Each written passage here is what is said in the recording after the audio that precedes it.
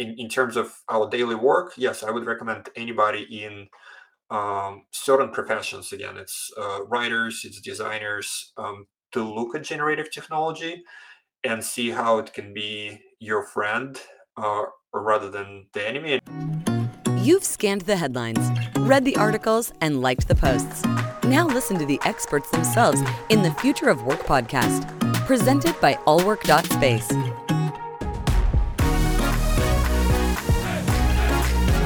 Are you ready? Hello and welcome to the Future of Work podcast by allwork.space. I'm Jo Mernier, and today I'm joined by Andrew Filev, the founder and CEO of Wrike, a leading collaborative work management platform.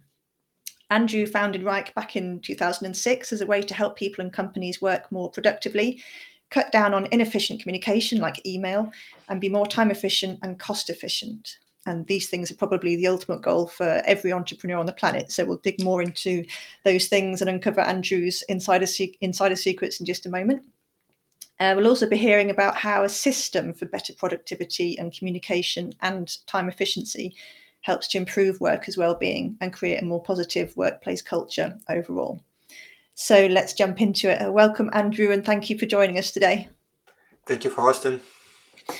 Well, that's quite a resume. So can you start by telling us a little bit about Wrike, how it all started, and what was your why? Why did you want to start the company? So at the turn of 2000s, I was running my own professional services company. We were doing quite well, growing fast. We were what at the time you would call micro-multinational. So we had offices in several countries across several continents. And so while we all worked from offices, we already got exposed to that hybrid work environment because all of our teams were essentially distributed. We're also early proponents of agile methodologies. And so we moved really fast in this kind of weekly, bi-weekly iterative cycles. And while it was very fun and very rewarding experience, it was also hard to keep tabs on everything. And I was responsible for all software delivery. So I oversaw about 20 projects, 20 customer engagements at the same time. I also oversaw different departments, so not just software delivery, but recruiting, for example, as well, and digital marketing, which all kind of move at the fast pace. And another important point is back in the day, we were fully digital already. So we got early preview for a lot of things that companies are experiencing right now, being fully digital, working on very fast cycles, hybrid teams. And as I was trying to manage all that information overload, I was trying to create a better processes and better systems. And I realized that it's an incredible opportunity, not just for my company, but for millions of companies out there. So become really passionate about this and started essentially not just a new company, but new software category. So what we did is we took their declared benefits of project management software and really made it available to actual business users. Because back in the day, people already knew that there's project management software, but very rarely anybody actually used it. And in part, again, it didn't fit that digital environment, didn't fit the fast pace. And there was a fundamental issue with that as well, which is back then collaboration was managed separately. So you would collaborate in one tool and manage your work in another tool, which might work if you're working on this annual cycles, but doesn't work when things change every day or every week. So we brought together real-time collaboration. We, with work management capabilities, created this new category called collaborative work management software. It is a multi-billion-dollar software category right now. There are multiple companies that are providing various solutions, and it's becoming a staple in any digital company. It's very rare to see right now top-class organizations that wouldn't have at least something to manage their work and workflows and collaborate on those things. So it really started because your company and you yourself were struggling with the way that your team was communicating. So you wanted to fix that and fix a lot of other companies' pain points at the same time. Yes. And can you provide any examples of companies you work with at the moment or have worked with recently and how they've benefited from Wrike? We've got 20,000 paying companies as customers, and they range all the way from 5-person as very small business to the largest and most prominent companies in the world. On our website, you can find some video case studies with some of them. I think the latest large one was we published a case study with Walmart. But there are others like Nickelodeon and many, basically a lot of brands that you use on a daily basis. They actually have our software running in some of their departments today.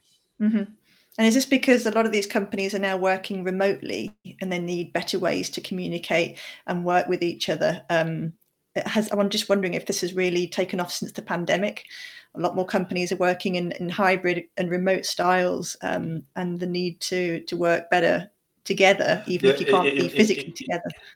Indeed, and remote work is for knowledge workers is not that different from work in office, but at the same time, it puts stress on a lot of processes and tools that the team uses. Something that you can get by while you're sitting next to each other, and you can just turn your head and ask. And there's also this huge social trust and credit that runs in the team that's cohesive and collocated. And that trust starts to get stressed when people are remote and never saw each other or haven't seen each other for the last 2 years, and all they see is like their email handle or Slack avatar. So while it's kind of the same work, the requirements for us to be communicating better and more organized and having that trust in our processes and systems, it's much harder. And pandemic did both good and bad things for that. So when pandemic hit, we all heard this anecdotes of companies accelerating their digital transformation and doing 3 years work or 3-year plans in three months, and in some cases 3 weeks. So there was that aspect of acceleration. The first tools that the companies deployed were actually communication tools, Zooms and Slacks and Teams of the world, which communication is essential. If you cannot communicate physically in person, you need to be able to communicate online. But then what happened after that is that originally the productivity actually boosted, and you see it both in economical numbers and in human perception.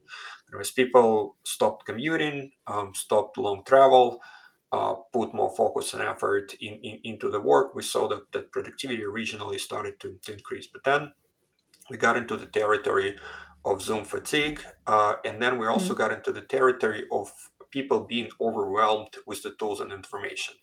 Simultaneously with Zooms and Teams and Slacks of the world, company also deployed a lot of point solution.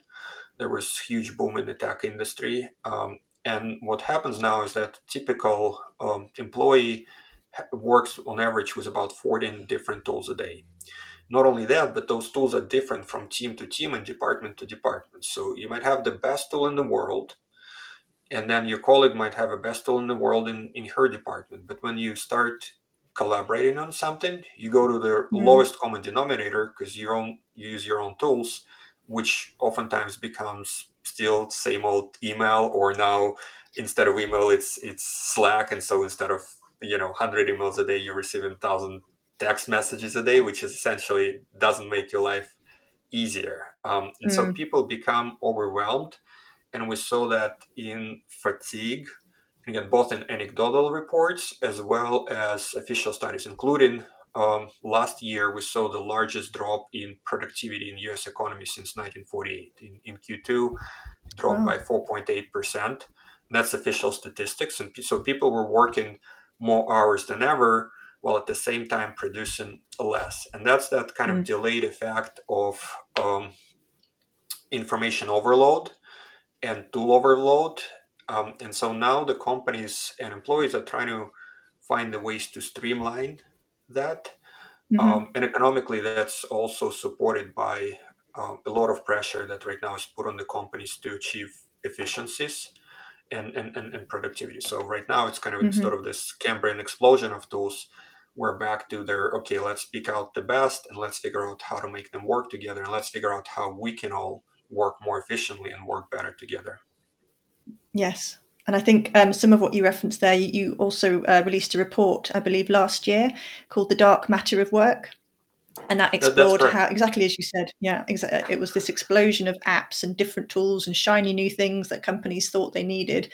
And it just ended up overwhelming workers because there were so many different things that they were trying to work with and knit together. And it actually caused more harm than good in some cases. Yeah, we surveyed more than 3,000 companies, and on average, and those ranges from mid-sized to large enterprises. On average, we found that there is about $60 million in lost productivity that the companies can regain by streamlining some process. And it also has its toll on people, where we found that on average, an employee spends 4 days of their personal time a year on their data inefficiencies that could have been streamlined. So we're not even talking about the work time. We start talking about kind of that spilling over into our personal time and lives. And about I got to pull the actual numbers, and you can pull them from our website. But I think more than 70% reported that there were inefficiencies in the process. So meaning, again, I can be working really hard, but then somehow the ball gets dropped in between, or maybe you and I are not perfectly aligned in our goals, and we're both trying to do the best thing for the company, both trying to work hard. But if we're codependent on each other and we're working on different things, then essentially we're both moving slow or actually being stalled, right? So there are things like that organizations can streamline to make both employees' life easier and the companies perform better. Yeah, I think every listener will be nodding their heads in agreement at that. And this busy work, which really does kill productivity. It's also this creates stress for one thing. So people, particularly if their personal time is being invaded, that's a lot of stress on the employees. On the flip side, you've got managers who don't necessarily see this work visibility. And I know this has led to toxic environments. Some companies have gone so far as to install surveillance software because they just can't understand why the work isn't getting done. It's all snowballing, isn't it? Yeah, no, that's I have very strong negative opinion about those tools. I actually saw them more than a decade ago when kind of I saw the first exposure to the distributed work, and I saw those tools kind of deployed the first time, and then people kind of forgot about them, and now they're being resurfaced. So there are studies by many reputable firms, including Gartner. I think Gartner published that when the companies are introducing the surveillance tools, that actually increases, I think, twice their probability of people faking work, and basically trying to game the system, and it essentially destroys trust, and trust is very important for efficient team operations. Now, I'm not saying people should be watching Netflix 40 hours a week instead of working. The right solution is to build clear goals and build and you know the acronym SMART, specific, measurable, achievable, and so on. So building specific goals that contribute and kind of cascade and contribute to the organizational goals, right? Starting from the top. Well, like what is our mission? What is our annual plan? What are strategic programs? How do we then cascade it to different departments, break it down into projects, and then how do we break those projects into achievable steps? And all of this has to be then kind of adjusted on the fly because the world changes every day, right? So you need to get those cascading goals. You need to give people ways to achieve those goals, and then you need to bring visibility into work. So if you look, for example, in agile processes, which are much lighter than traditional, and I'll use software development as an example, because it's where it's originated, but now it's propagating into a lot of other different teams and departments. So instead of just having this rigid plan on a shelf, teams over prioritized visibility and communication. The work was broken down in weekly or bi-weekly or monthly sprints. There was daily visibility into what's done, what's blocked, and essentially team is running together towards that goal. It's not a blame game. It's like, hey, we have this goal, we're here as a team to accomplish it, here are the required steps, how are we doing on them, and everybody gets that visibility. So instead of surveillance software or managers being the bad guys, it's just our inherent desire to uh, not be the people who block the team, right? Or because again, it's all visible and transparent, but it's not about how much minutes I spent in this tool versus that tool. It's more about this is the goal, this is what I accomplished, and if I'm blocked, we're there could be multiple different reasons. There's life, um, and so it's normal. But then, what are those blockers? Can we all resolve that as a team? What does it mean for the schedule? Does it gets pushed? And again, there's less drama Mhm. around those things, more transparency, more visibility, and more trust. So that's their culture that I believe in, and that culture revolutionized about 10, 20 years ago the software industry and turned it from very, very toxic one Mhm. into a much more productive one. And I see right now similar principles being applied in a lot of different marketing departments. Again, it's not about specific process, it's not even about specific tool, just this idea of getting visibility across work, clearly aligning on the goals, and adjusting in real time as you progress, and Mhm. collaborating and communicating in the context of that work to get that work done together as a team. Sure. And as an example, Wrike certainly seems to have it right. Obviously, you use your own software as one way to resolve these issues and get everybody working together seamlessly. And you've won awards for best workplace, well-being, and so on over the years.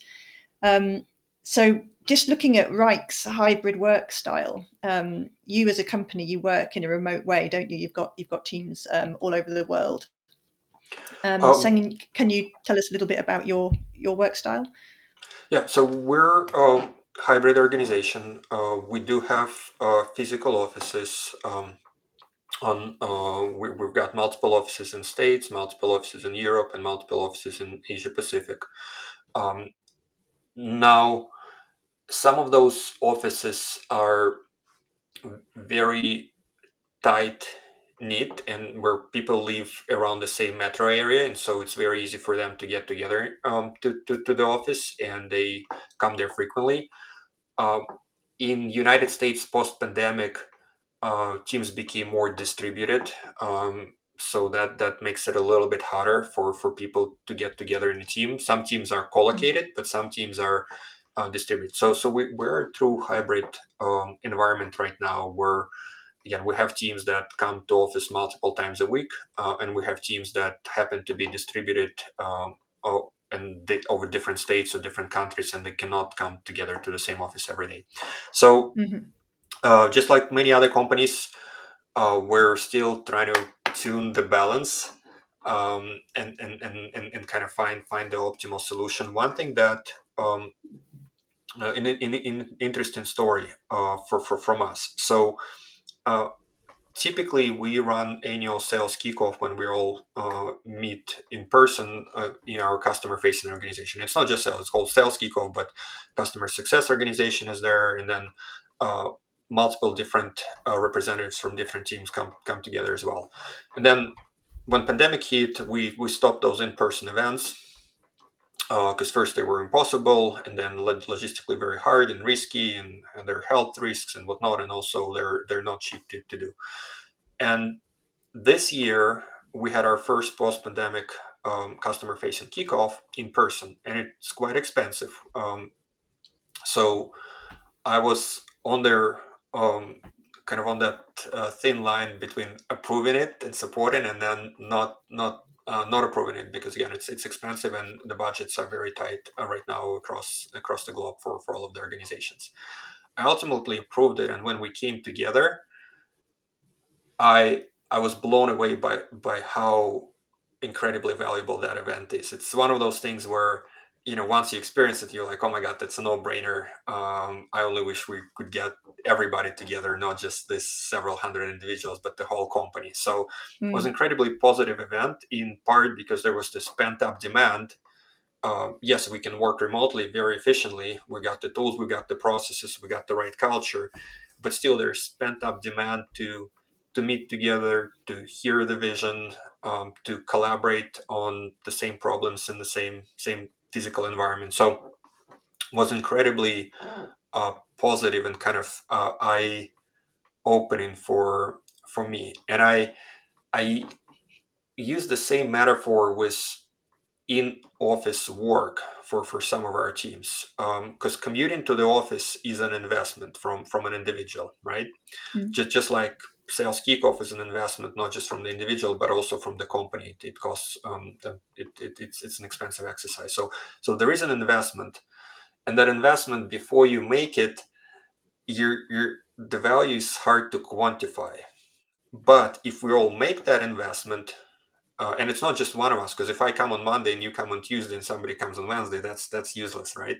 But if we come together as a team and do it in a thoughtful way, which we have to think upfront about what are the goals and how do we best organize it. There's incredible value in that, and I think some companies are missing that opportunity to re-energize their cultures by spending some time together. Again, I don't mean you have to be in the office if you're a knowledge worker like 5 days a week and you have to relocate your family and whatnot. But I'm saying is that we do have to be thoughtful about how do we build those moments to re-energize our culture, and then kind of balance their cost. And is like, for example, again, if the employees are all located for that team close by together, they absolutely, in my opinion, should meet together several times a week. And versus if the employees are spread over multiple states or countries, then it's costly from different perspectives. And so then you have to be more thoughtful. Do you want to get them together once a quarter or once a year, or how to best So, do that? so you think? Do you think hybrid work is the future of work? For knowledge workers, for the next decade, I think it's inevitable. I think people got a taste of it, but again, I think right now the very hard thing is to find that balance. And it's psychological, because people don't like being forced. If people got comfortable working from home, they don't like being forced to get into the office, so it can put them in the wrong mindset, uh, and with the negative bias if you try to force it. But at the same time, again, if they all make that investment, if they approach it with a positive bias and done in the right way, they'll be like, oh my god, I wish we've done that sooner. So it's not an easy cultural thing to solve, but I think there is a right balance between in office and the remote that can achieve the best culture and the best personal productivity and best organizational productivity. Yeah. Okay. And we're nearing the end of our episode, but one thing I wanted to ask you, given your years and years of tech experience, where we see automation and AI creeping its way into the workplace and into the workforce, I'm interested in your thoughts on where that is going. Do you think we're going to see a lot more automation finding its way in? And just one example is Chat GPT. It's actually very clever from what I've seen, and this could potentially take up quite a large chunk of marketing resources. So, in your opinion, do you see these types of tools becoming more prevalent in the workplace in the future? Absolutely, yes. Now, I don't think it's going to be a revolution. From the media perspective, yes, it's kind of overnight. It wasn't there, and then suddenly it's everywhere. In reality, it's not. It's not like that. Our own team has used generative tools before Chat GPT came, and they're using it in kind of a certain degree, limited degree, and now the degree kind of expands a little bit, but it's still limited. So it's more of a journey, but it's definitely a skill that in certain professions you need to build. For example, I believe if you're a graphic designer, you in the next say 3 years you'll need to find a way to use generative to help you in your work without plagiarizing your work or kind of downplaying the human and creativity aspect of it, right? So I don't think of it, and I don't think anybody should think of it as a replacement for human creativity and strategy and communication. I think it's just as anything else, it's a tool. And so just with any new tool, you need to get used to it and find the right ways of using that tool. So while it's incredibly impressive and very kind of, and obviously piques everybody's curiosity, we're getting close to that Turing test, and maybe somebody will have to redefine the Turing test now that their ChatGPT is out. But in terms of our daily work, yes, I would recommend anybody in certain professions. Again, it's writers, it's designers, to look at generative technology and see how it can be your friend, or rather than the enemy. And again, as any new technology, we also as an as a society have to find the right boundaries, kind of the legal boundaries, their ethical boundaries of how to use those tools properly, and kind of have to adjust to that. So that's something that we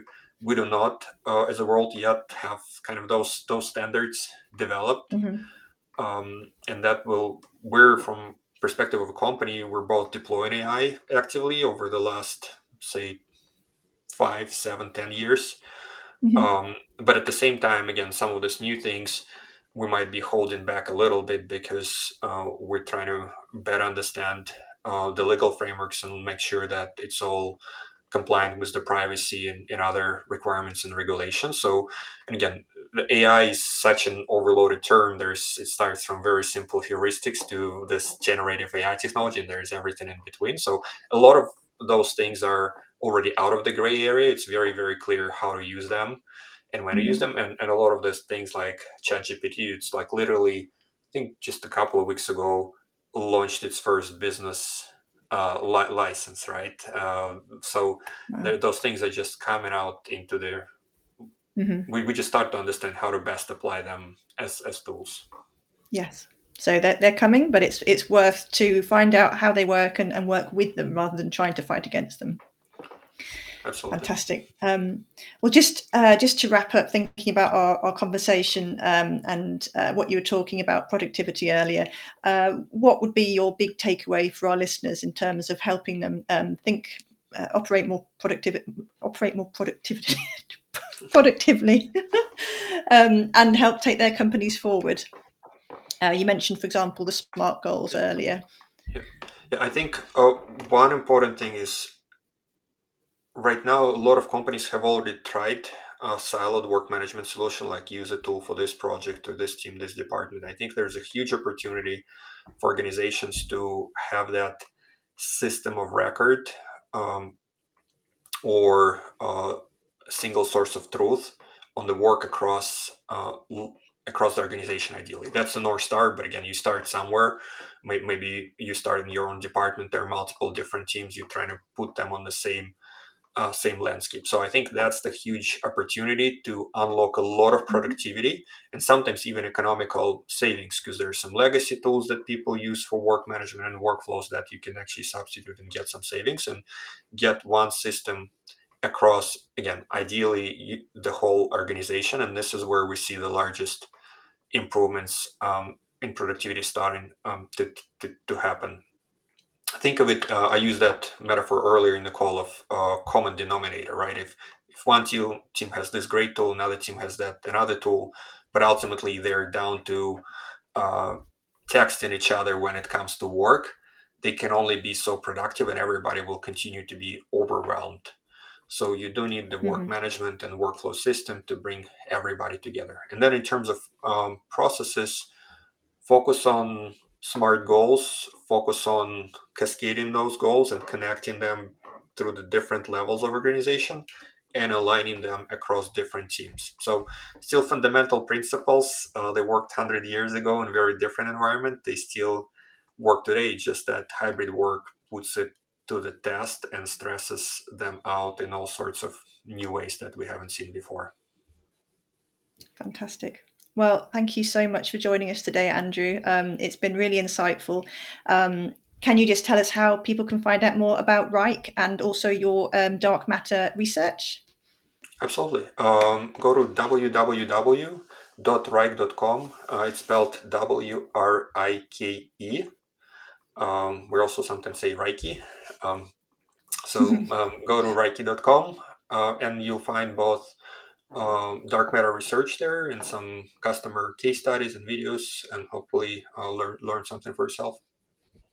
Fantastic. Well, thank you so much. We've appreciated your time today, and we hope to see you on the podcast again soon. Thank you. Have a great day. Thank you. If it's impacting the future of work, it's in the Future of Work podcast by allwork.space. Are you ready?